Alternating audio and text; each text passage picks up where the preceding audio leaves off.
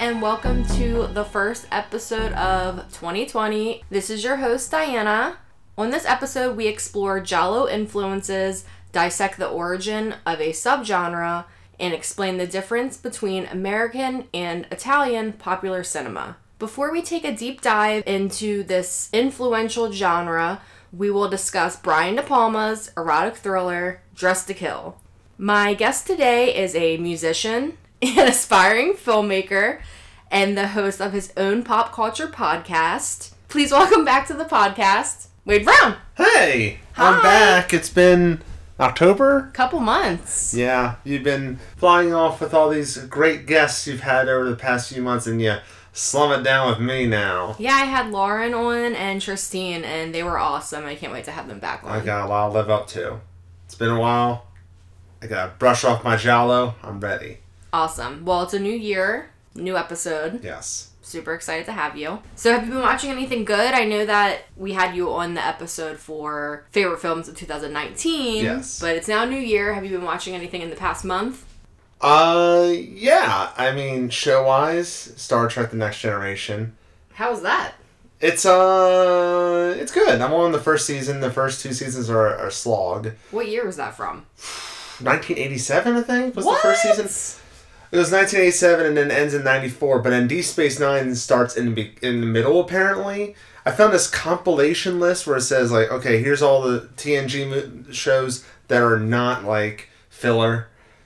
And then Like all of the important episodes. Yeah, so it's like 40 episodes, but then Deep Space Nine is episodic. Like, very, like, it's like a long arc, so I'm like, oh, geez. What did I get myself into? Movie-wise, I saw Jay and Silent Bob reboot. And that just came out. Yeah, and The Turning. We're not going to talk about The Turning because I don't want to.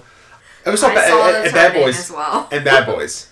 Bad Boys for Life. Yes. But Three Life. Three Life. But yeah, nothing really Giallo. Well, except for this movie. Right. Yeah. So I have been catching up on all of the shows that I missed during the last few months of 2019. I've been pumping them out. I watched The Watchmen. Yes. Mandalorian. Yes. I'm caught up on Schitt's Creek. It's the final season, and there's only 3 or 4 episodes out. New Curb Your Enthusiasm. Yes. And it's The Outsider. The Outsider good. on HBO, which is really good. Yes. I would definitely recommend that the listeners watch that because it is very creepy. And I think it's only going to get more creepy. And it's a mystery. Yeah, it's a mystery, and it's just really unique and unsettling, and definitely one of the better shows that I think is on television right now. Especially since Watchmen's off. Right. Yeah. That was really good. Yeah. And as far as movies, I did see The Turning, Bad Boys, 3 Life. Oh, 1917. I saw 1917, which was really good. Yeah, very loud. The very cinematography was amazing. Roger Deakins. Come on. Well, yeah, he's awesome. I saw Underwater. Oh, yeah. With Kristen I didn't Stewart. get to see this one. I had so much fun with that movie. It is nothing really groundbreaking or new, but it is aquatic horror, and it's fun and claustrophobic and has a cool monster. I want to see it again. It was so much fun. Yeah. Love that. And then last night I watched Cabin in the Woods. Nice. Yeah. Oh, and I've also been watching the Criterion movies we do on the Mankin Dish YouTube. We watched Scanners. I'd never seen Scanners. Oh yeah, we did watch Scanners. Apparently I'd never seen Scanners all my life. And boy, that's intense. That's a weird movie. Yeah. Cronenberg. It was intense, but not as intense as this movie can be. Coming out of Sundance, some people are saying that Cronenberg's son, I think his name's Brandon Cronenberg, is coming out with a new film, and it's getting really great reviews. Is it like... And I really want to see it. It's a I don't know anything about it. I just know it's by Cronenberg's son. I mean, he probably watched his dad make stuff like Naked Lunch or something like that, and yeah, it's probably going to be weird. Well, I think in the past month we have watched a lot of movies and a lot of shows, even though we watched even more in December. That's what we do. We love watching movies. So we are going to talk about another movie by the great Brian De Palma. Not De Palma. Who is known as the Master of the Macabre. Have you heard of that? No. It's on all of the posters. I believe it's in the documentary. The only thing I remember about the documentary is he says "holy mackerel" a lot. He does say that. He's the what was the master of macabre? He said. Yeah, master of He's macabre. the master of mackerel. Yeah, that's what he's known as. I had seen it for the first time on some posters, and then when I was watching the extras on the DVD that I have, not the Blu-ray, the DVD. Yes. Which is a hilarious story because I kind of had my feelers out on what type of movie to watch for this episode, and I was sent a few suggestions, and Dressed to Kill was one of them. Oh, so this is a fan suggestion. It is a fan suggestion, and it has been recommended a few times. So I'm so happy that I'm finally doing it, but I didn't have it on Blu-ray. I know that it's Criterion Collection. But I didn't really want to purchase a $40 Blu-ray for a movie that I don't know if I'm going to like it. And it's not the Barnes & Noble sale yet. It's like in some right. types of the year. And I have to get a special rush delivery. But anyway, the next day, I go to Books A Million, and I'm just looking through their very tiny movie section that they have. They're very tiny used movies. And I see Dressed to Kill there. And it's like $6, and it's sealed. Yes. So, of course, I bought it, and I'm like, yeah, this is meant to be. It was a sweet deal. It was a sweet deal, and it was meant to be because they didn't really have any other Giallo. I think about 2 other movies there that were Giallo, and I can't even remember what they were because it was like a month ago. Cat of Nine Tails. Was that one of them? Yeah, I think it was Cat of Nine Tails was one of them. Because I was like, ooh, that's cool. I remember seeing it was a great deal. Yeah, so I got a really great deal that day. It was a movie that I had been wanting to review, and I was like, it's meant to be, so here we are. So, Dressed to Kill was released in July of 1980, and it was a box office hit. There was some controversy, but people ate it up. They just watched it anyway. He was on a roll. Wasn't like Carrie like maybe a year or two before this? It was like 80. Was it 78? I believe was Carrie. Sisters, Fan of the Paradise, which is not really a horror movie, but it kind of is a little bit. It's a little spooky at times. Yeah, he was established. Yeah. So to sum up the plot of the film. It is about a New York City housewife who is brutally stabbed to death in an elevator. And then the film starts to follow her psychiatrist, her teenage son, and a prostitute who witnessed her murder. That's about right. Yeah, so there are only a few characters in this one. We have Angie Dickinson, who plays Kate Miller, who is that New York City housewife who was murdered.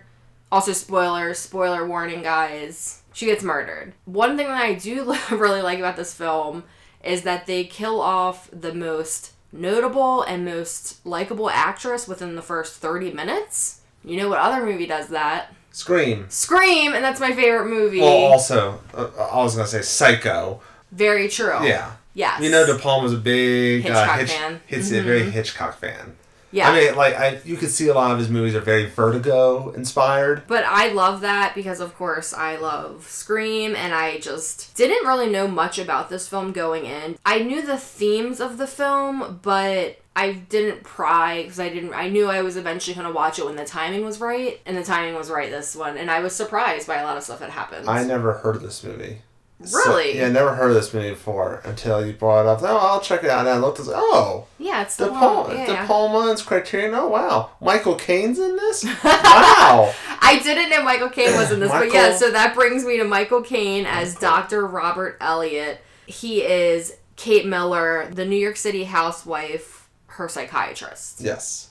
So there is some exposition and some dialogue scenes in the beginning between the two of them. Yeah, do you want to have sex with me while I don't Oh, this is by far the horniest movie that we have reviewed on the podcast. Yeah. Starting, I don't want to delve too quick, but the first scene, naked lady in a shower. That scene was originally written to be a man shaving, and he's, shaving his face, and then he's shaving his chest, then he's shaving his pubic area, and then he cuts off his penis. What? Yeah, so that's how De Palma originally wrote the opening. They thought that was wild, so they went with this dream sequence instead. Well, he was shaving. Right, there was a man shaving. He was shaving, so he got what he wanted. But Michael Caine's character, originally Sean Connery. Really? Yep, so Sean Connery originally cast in this role, and he was really psyched to do it. He loved the character, he thought the story was really interesting, and then he had some kind of conflict pop up and he couldn't do it. Well, don't worry. I don't know why I started doing Sean Connery, but don't worry. He does end up in a De Palma movie. He ends up in Untouchables. I think that's all he's ever done with De Palma is Untouchables. Yeah. Fun little fact there. And the great Nancy Allen is in this, who I've only seen in RoboCop.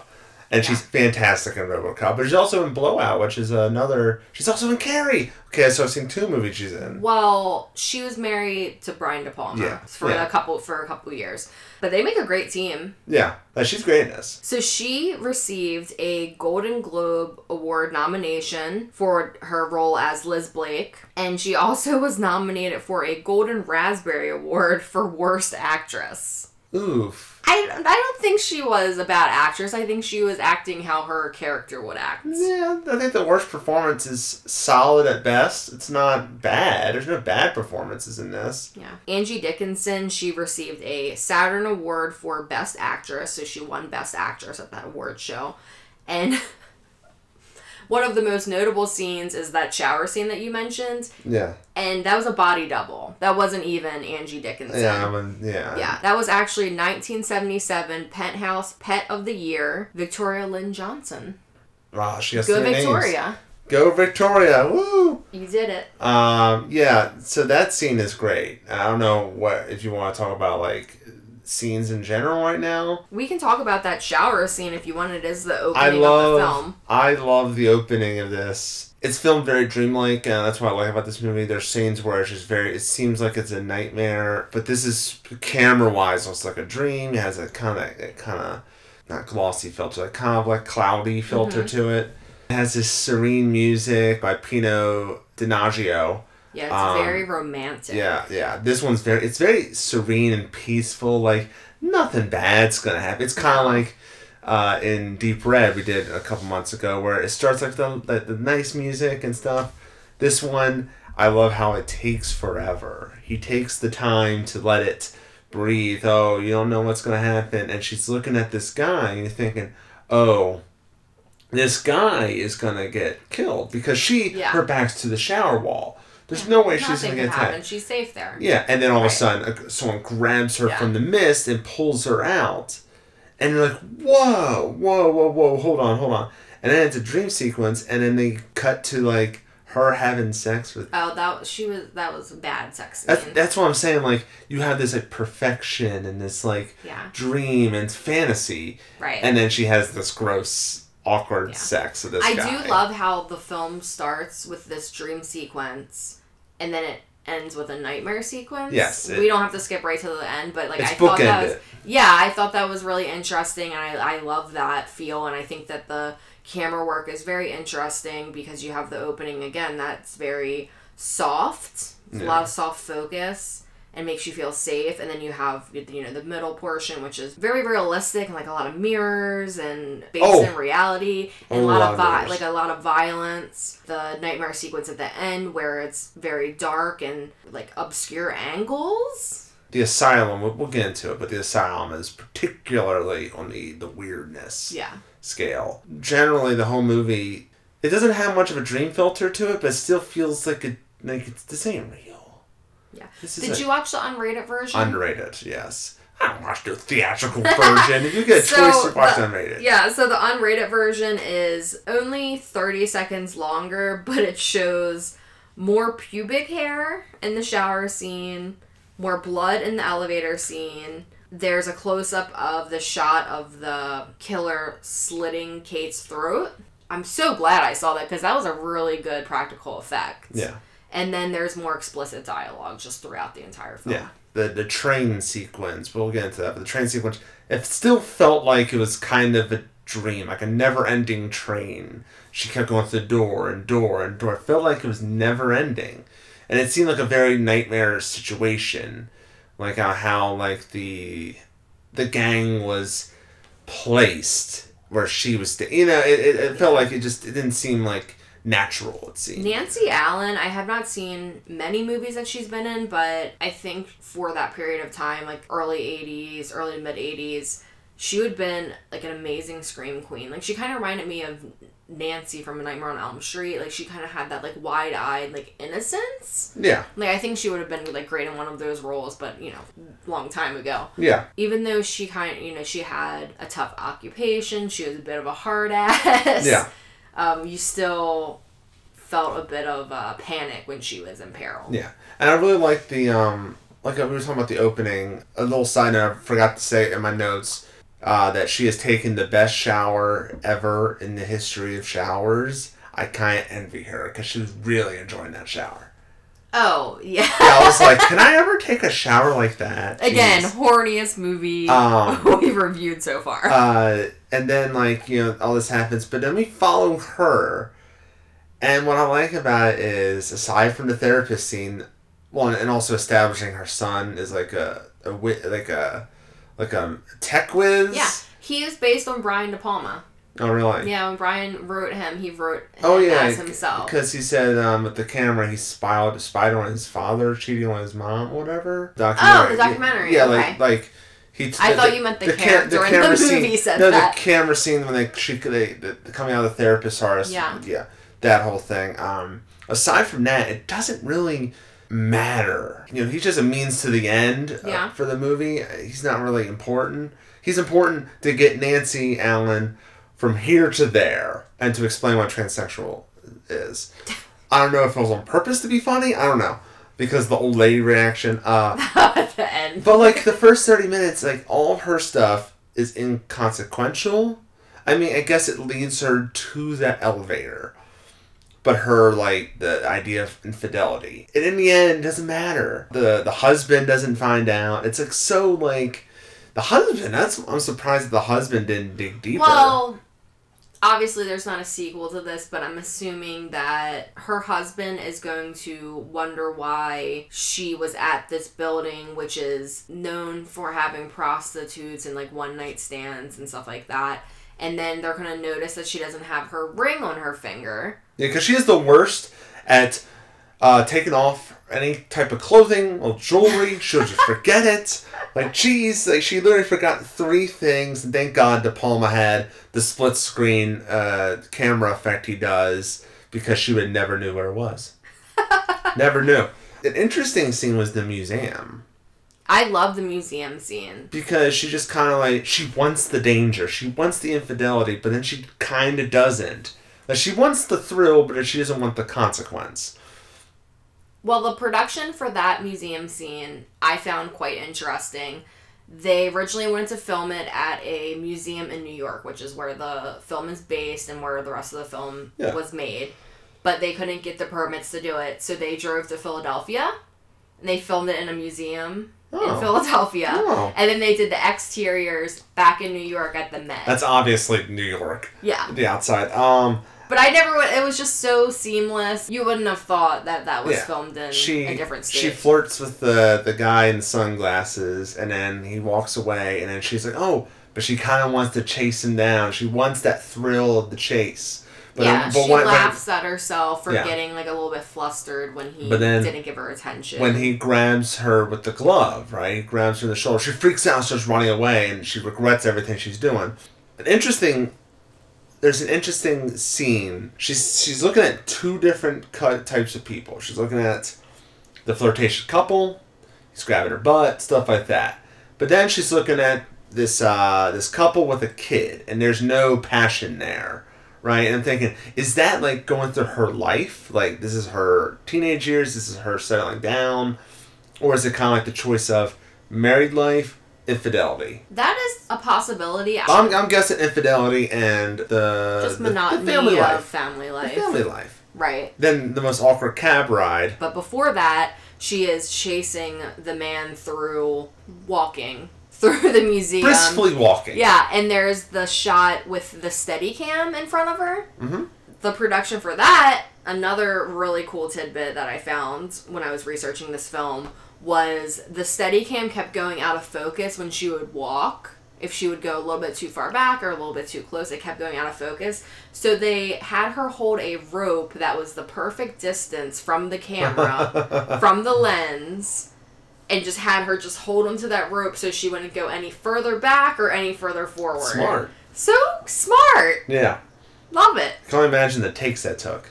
Right. Yeah. It's like, okay, and they were in a public place too, so I don't know. They probably were not able to like shut down the entire place. So you know, there were probably non-actors in the museum. And then that transitions to a very awkward cab ride. The cabbie's okay with it apparently. And he knows right where to go. And then... She is the worst at taking off her clothes, though, because she keeps losing everything. I know. And she finds the one glove that he takes, and then she leaves the other glove on the ground in front of the museum. And they were probably expensive gloves. And she leaves her panties in the cab. And then she leaves her wedding ring at the bachelor's house. In the room or the apartment. Yeah, and then we get one of the best, like... kind of jump scares in the movie. So when she opens the drawer, she's like, I'm going to make him live on like a little note. Thanks for everything. Yeah. Like perfection, how she sees it in the movies, in the flicks. Yep. And then she sees the VD, the venereal disease. You have a venereal disease. And she's freaking out. I don't know if that scene was really necessary. I guess it's kind of like, word to the wise, hey, don't cheat because you're going to get VD. Yeah, you're going to get burned. You play a fire, you're going to get burned. Literally, because that VD be burning. Yeah, and also it's kind of like extra. I don't know. There's a theme with women going outside the line. Yeah. Like there's a whole people think that Brian De Palma is very misogynist in this movie. I don't see it. Maybe because I'm a guy, but I don't see it. I see it more of that's the cruel world at the time. Is no one believes women and women have to be this certain cookie cutter way. And if you color outside the lines, you're going to get a VD, you're going to get killed, something like that. Right. Yeah, he was accused of being misogynistic. But I do like about the scene is it's kind of a red herring. Like, because then now you're very invested. Like, is she going to get caught? And then literally, like, a few minutes later, it doesn't matter anymore. All that stuff we've been building up, like her infidelity, is her husband going to find out what's the VD? She might be pregnant, stuff like that. It doesn't matter in the end. Also, another little nod to Giallo in this. Creepy kid in the elevator. Oh, yeah. I mean, you gotta have a creepy kid. Yeah. It's a checklist. Check. But yeah, it doesn't end. Like, all these things that we've been building up for 30 minutes is just totally, like, inconsequential. I guess that you feel bad for her.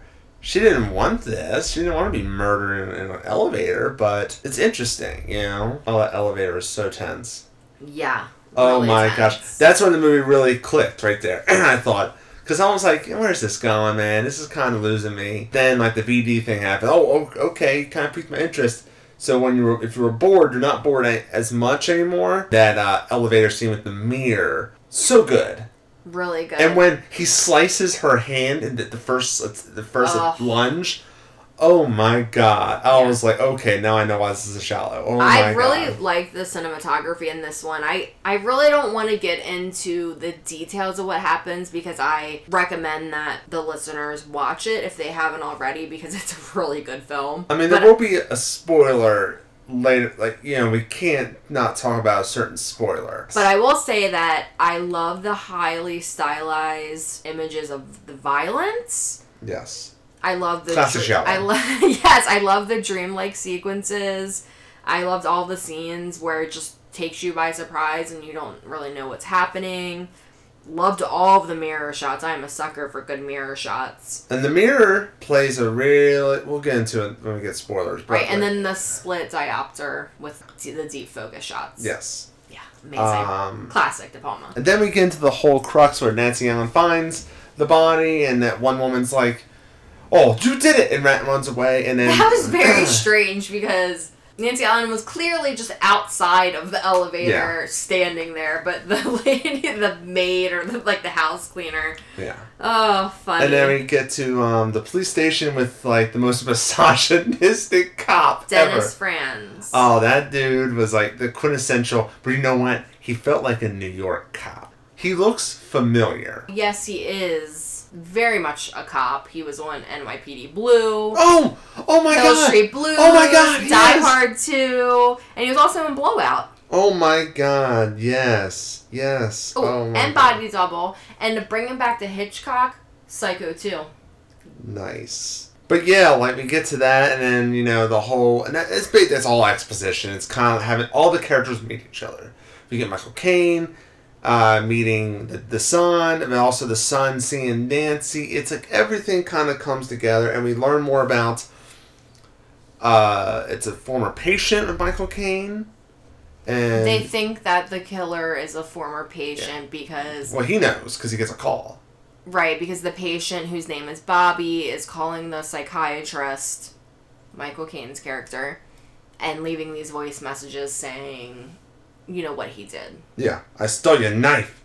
And you're like, man, why are you stealing knives too? You're killing people and stealing knives? What the hell? You know, it's kind of like cat and mouse at this point with, you know, Nancy and that train sequence. Like, it's a blonde woman with sunglasses that's killing these people, right? Michael Caine's character explains that the patient is a transitioning... Yes. Transgender, male to female. Yes. So we know that the killer is transgender. Yes. But we don't know who the killer. It's cat and mouse. We can never catch up. We also see the doctor that's been treating Bobby, played by David Margulies, I think his name is. He was the mayor in Ghostbusters. Oh. I believe he's also in Sopranos. Don't quote me on that. I believe. He looks like he would be. I think he was like the lawyer. I don't remember. Yeah, he was the Ghostbusters mayor. That's how I know. He looks familiar. Yeah, this movie was a little bit under 2 hours long, and there were 3 kills. 2 of them possible. 2 of them were iffy. Sequence. 2 of them were iffy. 2 of them were iffy. Speaking of kills, the original title for this film, Straight Razor. Oh. Thank God. Never would have known that. Thank God they kept Dress to Kill. It's a better name. I wasn't expecting more fashion, although Nancy Allen's character, her fashion was great. So did you want to get into the big thing? We can. So we will talk about the first kill, which was Angie Dickinson. Yes.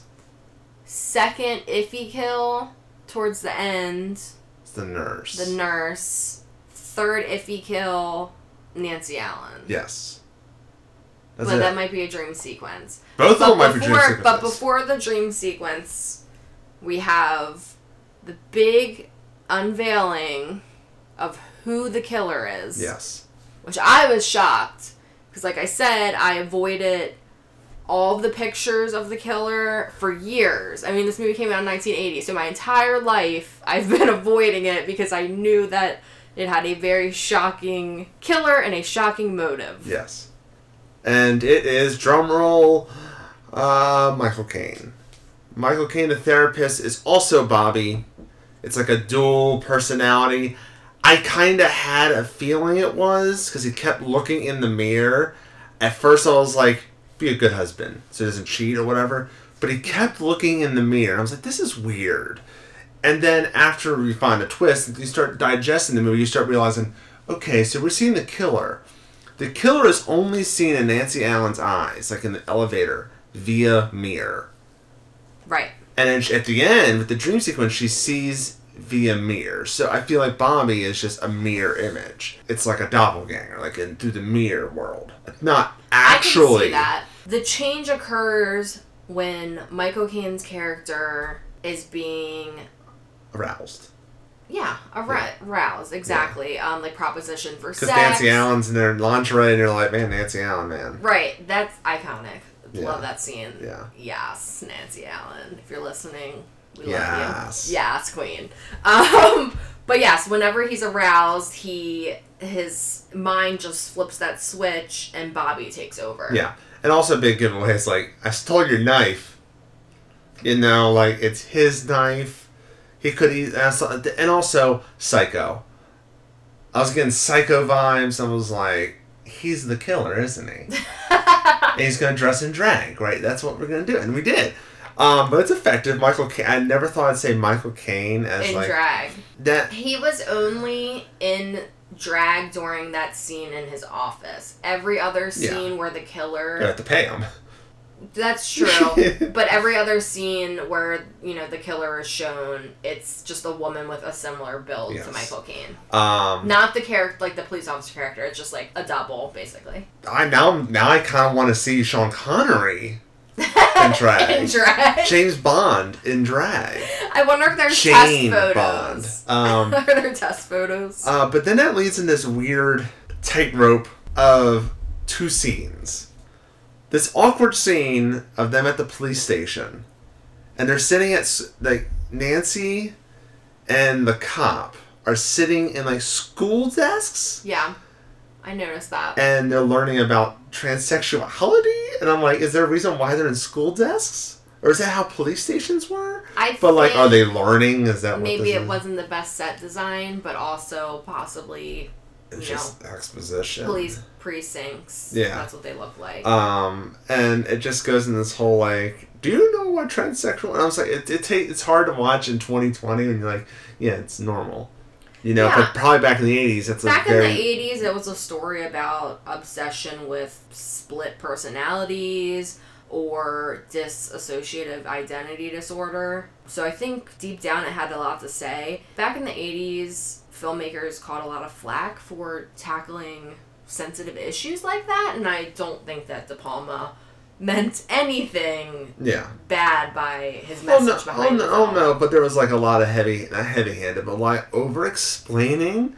At the time, no one knew what transsexuality was, or no one knew that. But in 2020, it's like, especially the scene with Nancy and the son at that. At the yacht club or something, and you're with like, a bunch of old white women. And then you get this comedy moment of the woman like reacting, and like, wait, this scene. I feel like this scene could easily have just been taken out. No, that scene, I was laughing so hard. I think that scene is just so awkward that it just no. And then it kind of leads to like, him and Nancy were gonna get together. Nah, I don't think so. I think they're just like buddies. Yeah, they're sleuths. I think they're just like buddies. Like they're just gonna be like roommates or something. Yeah. And she goes home with him, and she is of course exhausted by all of the chasing and running and and that leads to getting naked. That leads to like the insane asylum, where they take Michael Caine. They catch him trying to commit the murder of Nancy Allen, the cop, and his spy detective. Not spy. Detective. Who was not like, she was like, oh yeah, I spied on you, like this clerical lady, and like, there's no way this person is like good at spying on someone. Amazing. Or maybe she's the best spy because she's unassuming. That's true. And then I kind of had a feeling this was a dream because like, this is the weirdest asylum I have ever seen. Like, it opens to like this big gymnasium, like what is going on? And then when he kills the nurse brutally, and they're just watching it, and then the camera starts going up like to the ceiling, so we're seeing like kind of like a bird's eye view of everything. When you get to like the second level, it feels like really weird structure. It feels like weird architecture. And I'm like, this is not real. This is really freaking weird.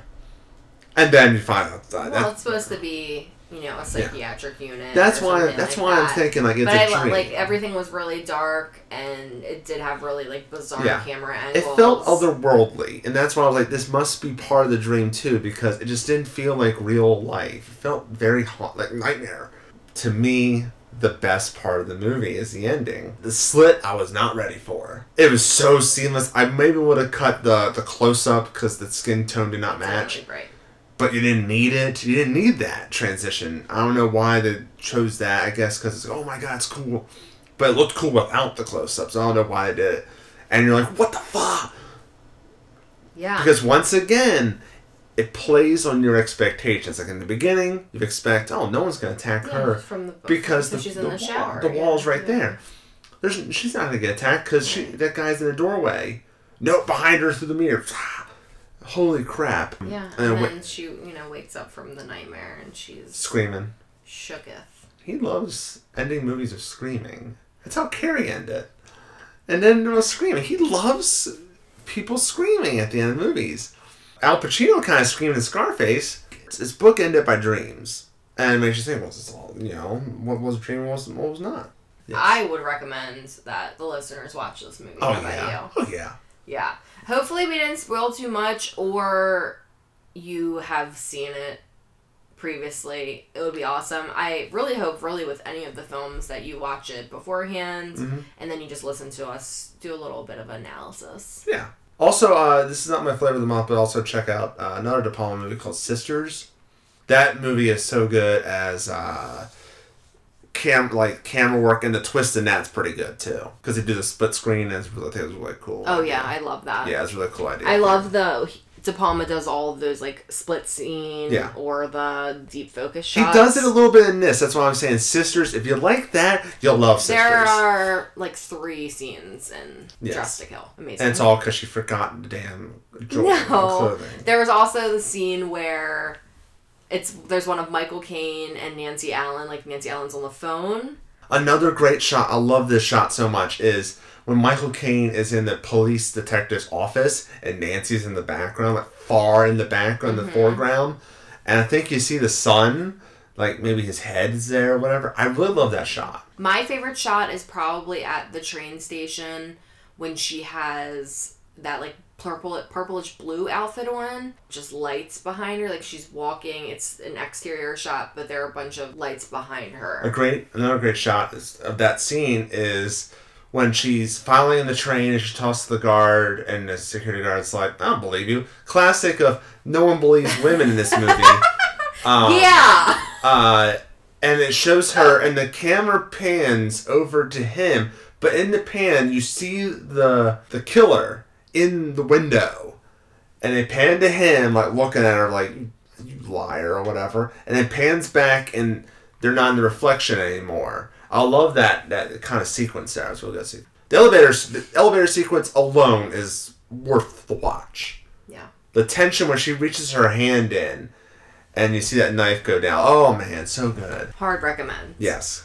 For this episode, I did a deep dive into the giallo subgenre, or better yet, the Italian term filone or filone. I like how you did the Italian hand gesture while you said filone. Filone. I could really have accented it, but I just did a little bit one. Yeah, so filone is a term that I had come across while looking for films that were inspired by giallo, but not technically giallo. I looked at the relationships between films and the influences created by these films. Italians use the word filone, which can refer to both a genre and a cycle of films. The English equivalent means in the vein of. So, Dressed to Kill, not totally giallo, but it's in the vein of. It's like an homage a little bit. Yeah, it's in the vein of a giallo thriller. Homage. It's like a homage, kind of like. I'll get into that. Hold your thought. I can hear the wheels turning. So as opposed to the conventional American term genre, in Italian popular cinema, the correct term is filone, and the difference between the two terms reflects largely on the industry practices. In Italy, in the late 70s and the 1980s, producers would not ask, "What is your film like? Like, what is it about?" They would say, "What film is your film like?" The past couple episodes that we have done on this podcast, All the Colors of the Dark and The Perfume of the Lady in Black, very much like Rosemary's Baby. Oh. So, in the vein of Rosemary's Baby, the Italians created these films. And that's what producers were looking for. They were kind of looking for what was popular at the time, what could make money, what could be recreated for Italian audiences. It's like now where everyone, like a lot of studios are like, we gotta have our own cinematic universe in the vein of Marvel. I was also thinking like how samurai and westerns are kind of very similar in like the kind of ideals and how it's shot and the mood setting of samurai. And that's why The Mandalorian works, because it's kind of western and samurai. It's like the basic structure is there, but they just change a few little parts, do a few little tweaks, and then they kind of elevate to the filone, the filone. Yes, if you will. So I found this quote from Paul Hoffman from the New York Times. He defined filone as a streamlet, as in a small stream off of a main river. So one could say that giallo, as a streamlet, is a stream off of larger crime or horror genres. A subgenre. Like, I think giallo is a subgenre of horror. Yep, it's a streamlet off of horror. Yeah. Or crime dramas. Yes. Exactly. Another good one that I really loved, Wes Craven's Last House on the Left, sparked a mini phylon of hostage films that fused giallo and sexploitation. So that was a phylon in Italy in the 70s. Coming from America, they kind of took it and they put a spin on it and they fused giallo and sexploitation. Yeah. So on this podcast, me being American and you being American, and we're all from... Yeah, Claudio. So, I did have Claudio. Yeah. Well, he was a guest. He wasn't a guest host. Yeah. Claudio Simonetti. If you haven't listened to the episode, listen to it. it! It's really short. He was really cool. Being American, we say genre or subgenre. Yeah. Italians say phylon, filone. I'm sorry to any Italians if you're listening. I probably will never... A quarter of me is not angry at you. Yeah, I just of habit will say genre or subgenre, but I will try to work the term phylon into the podcast and into my dialogue. It's hard because how it's pronounced is very weird to say. Yeah, so I want to say feline a lot. It's also a type of bread. Yes, when you told me phylon, I was like, what the hell is phylon? So I looked up bread. Thanks, Diana. This is real helpful. Yeah, I read further. I went on YouTube and because of course I do a lot of research for these episodes, as much as possible. For this one, I read a lot of books, which was awesome because last year, towards the end of the year, I watched so many movies, I could not read a ton of books. Like, I want to be authentic and find out the original concept of these films and the story behind them. I did want to note that another phylon that I found, which is also very dear to me, is George Romero's Dawn of the Dead from 1978. That one paired Mondo and Third World cannibal subgenres, meshed them together, and created the zombie film. Yeah. So producers in Italy began to create films that featured cannibals and zombies. Zombie 2 was an example. There you go. Which is Dawn of the Dead 2. Cannibal Holocaust, City of the Living Dead. So Fulci really went for it with that genre. Well, Fulci is the master of the zombie phylon, if you will. He's the master. He's also a master of other things he does. He's also good at giallo. We have not done, or you haven't done Fulci yet, so hopefully soon. That's a fan suggestion. That's my fan suggestion. Do New York Ripper. There you go. Awesome. So all of these changes in the Italian popular cinema industry, they had somewhat of an effect on filmmakers that it required them to be a sort of jack of all trades. So they had to learn how to be gothic horror, science fiction, spaghetti western. They had to switch from like one type of film to another because whatever was popular at the time, they had to just switch it up. Speaking of Fulci, he did that. He did that. Conquest. And Mario Bava managed at least one film in almost every conceivable phylon. Sometimes he combined two different genres together, but he did, crime film, science fiction. Bava also introduced the witness becomes a detective trope, which is very popular in giallo. So he launched all of this, and then it was later replicated, by Argento and Aldo Lado, Tenebrae, Sergio Martino. So Bava is a prime example of how the phylon affected the film industry. So in conclusion, the phylon is more flexible than a genre or a subgenre and takes the ideas of cycles, trends, and traditions in account. I feel very educated right now. I feel like I'll learn something here. That's why I'm here. And to tie in with this, Dress to Kill is a phylon of all the giallo films. Yeah. Like, it's it's like that in the vein of this. Yep, it's like a crime thriller, bit of sexploitation a little bit. Right, like I said, very horny. Black Love Killer. Also kind of mystery. More psychosexual. Mm-hmm. Yeah. Yeah, very like American noir. It's erotic. It's kind of neo-noir. Like a neo-noir erotic thriller. Yeah. For sure. De Palma. What are Thanks, you doing Brian there? De Palma. Holy mackerel.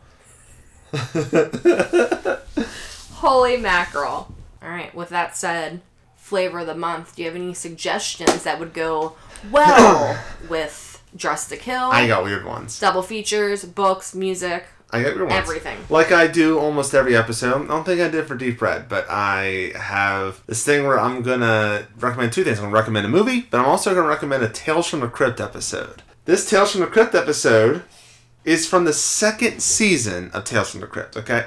It's called Mute Witness to a Murder.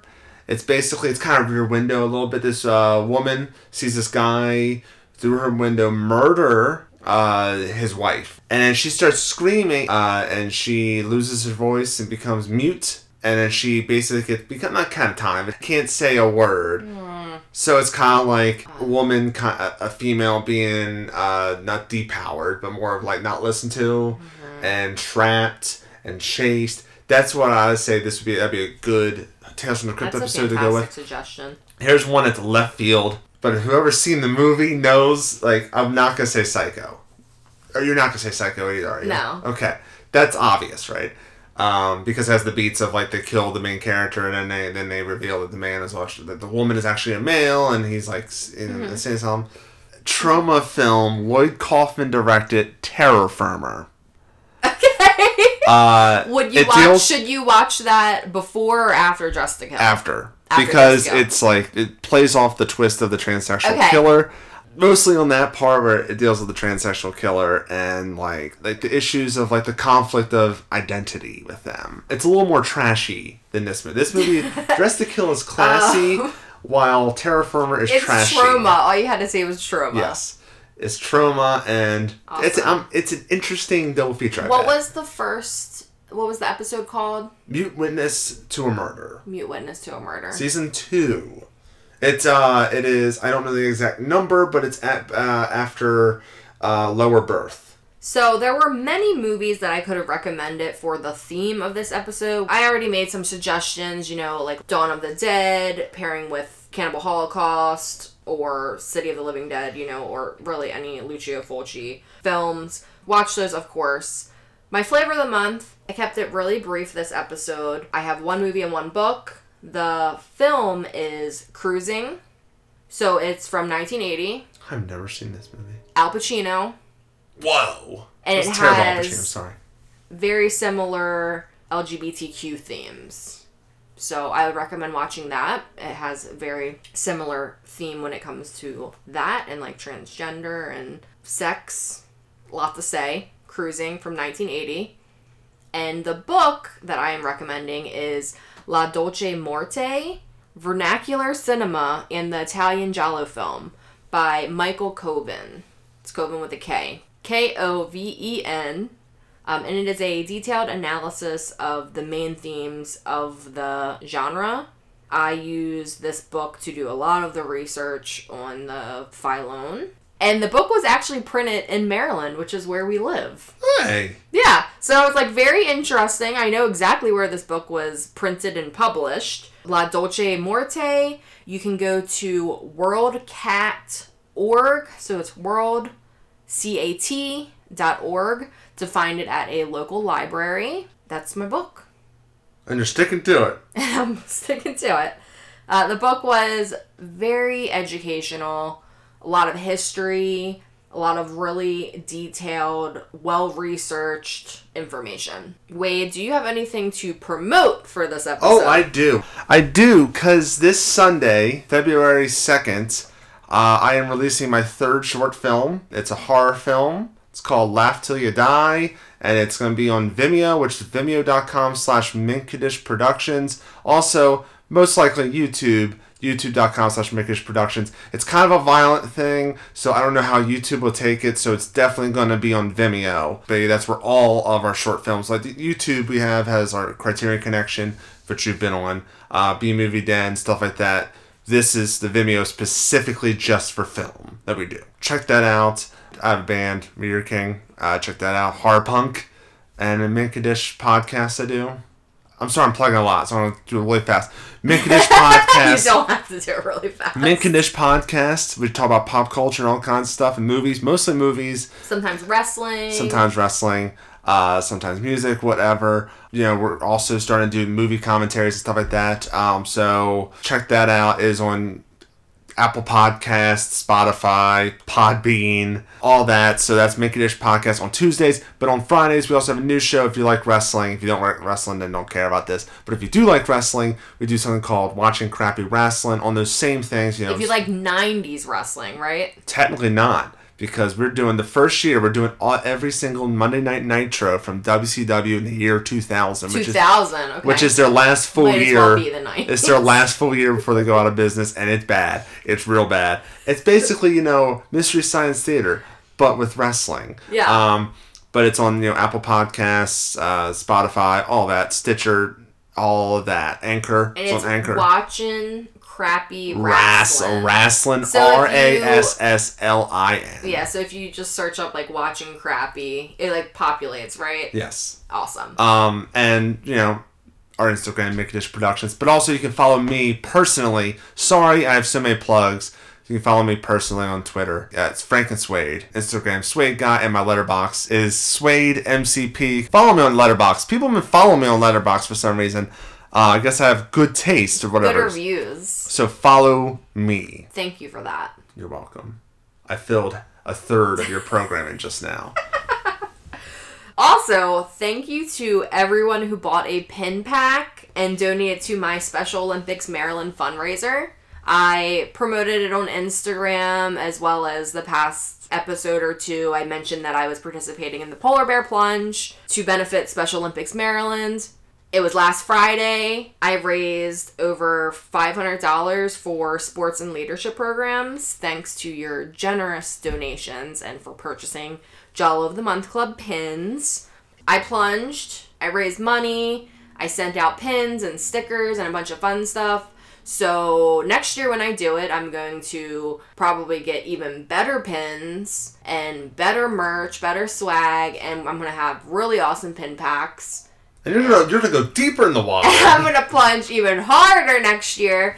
Also, Cannonball. My plunge team, won second place. We raised over $50,000 for Special Olympics Maryland. Turns out your team was actual polar bears. Yeah, we're all just bears. Yes. So you can follow myself, Diana, on Twitter and Instagram at DianaNK. I also have a Letterboxd account at DianaNK. You can follow the podcast on Twitter and Instagram at Jalo Club. Thank you to Vegan Patches for the logo design. You can find Matt's Etsy shop at Retirement Fund. The theme music that you heard in the intro is by Dream Division. You can find Dream Division's music on Instagram at Dream Division Music and on Bandcamp at dreamdivision.bandcamp.com.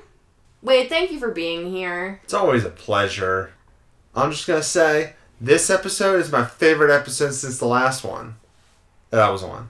I almost said same, but I did not add that little tidbit at the end. Listeners, please stay tuned. We have a bunch of cool stuff on the slate. I have guests on the schedule. I have a bunch of film festivals coming up. Overlook Film Festival, Maryland Film Festival, Fantastic Fest. So I'll be watching a lot of new movies, a lot of Jalo, and it's going to be cool. And as always, I'm your host, Diana. And I'm Wade, and that's Diana's cat, Barrett. That was actually Wingard. I can't see him from here, but I hear him. Means we gotta wrap up.